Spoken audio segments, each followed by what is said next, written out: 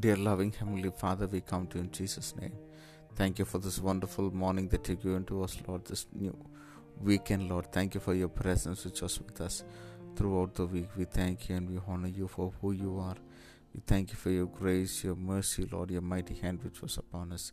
And thank you for the message of the cross, Lord. For it is foolishness to those who perish, but to us it is your power, Lord.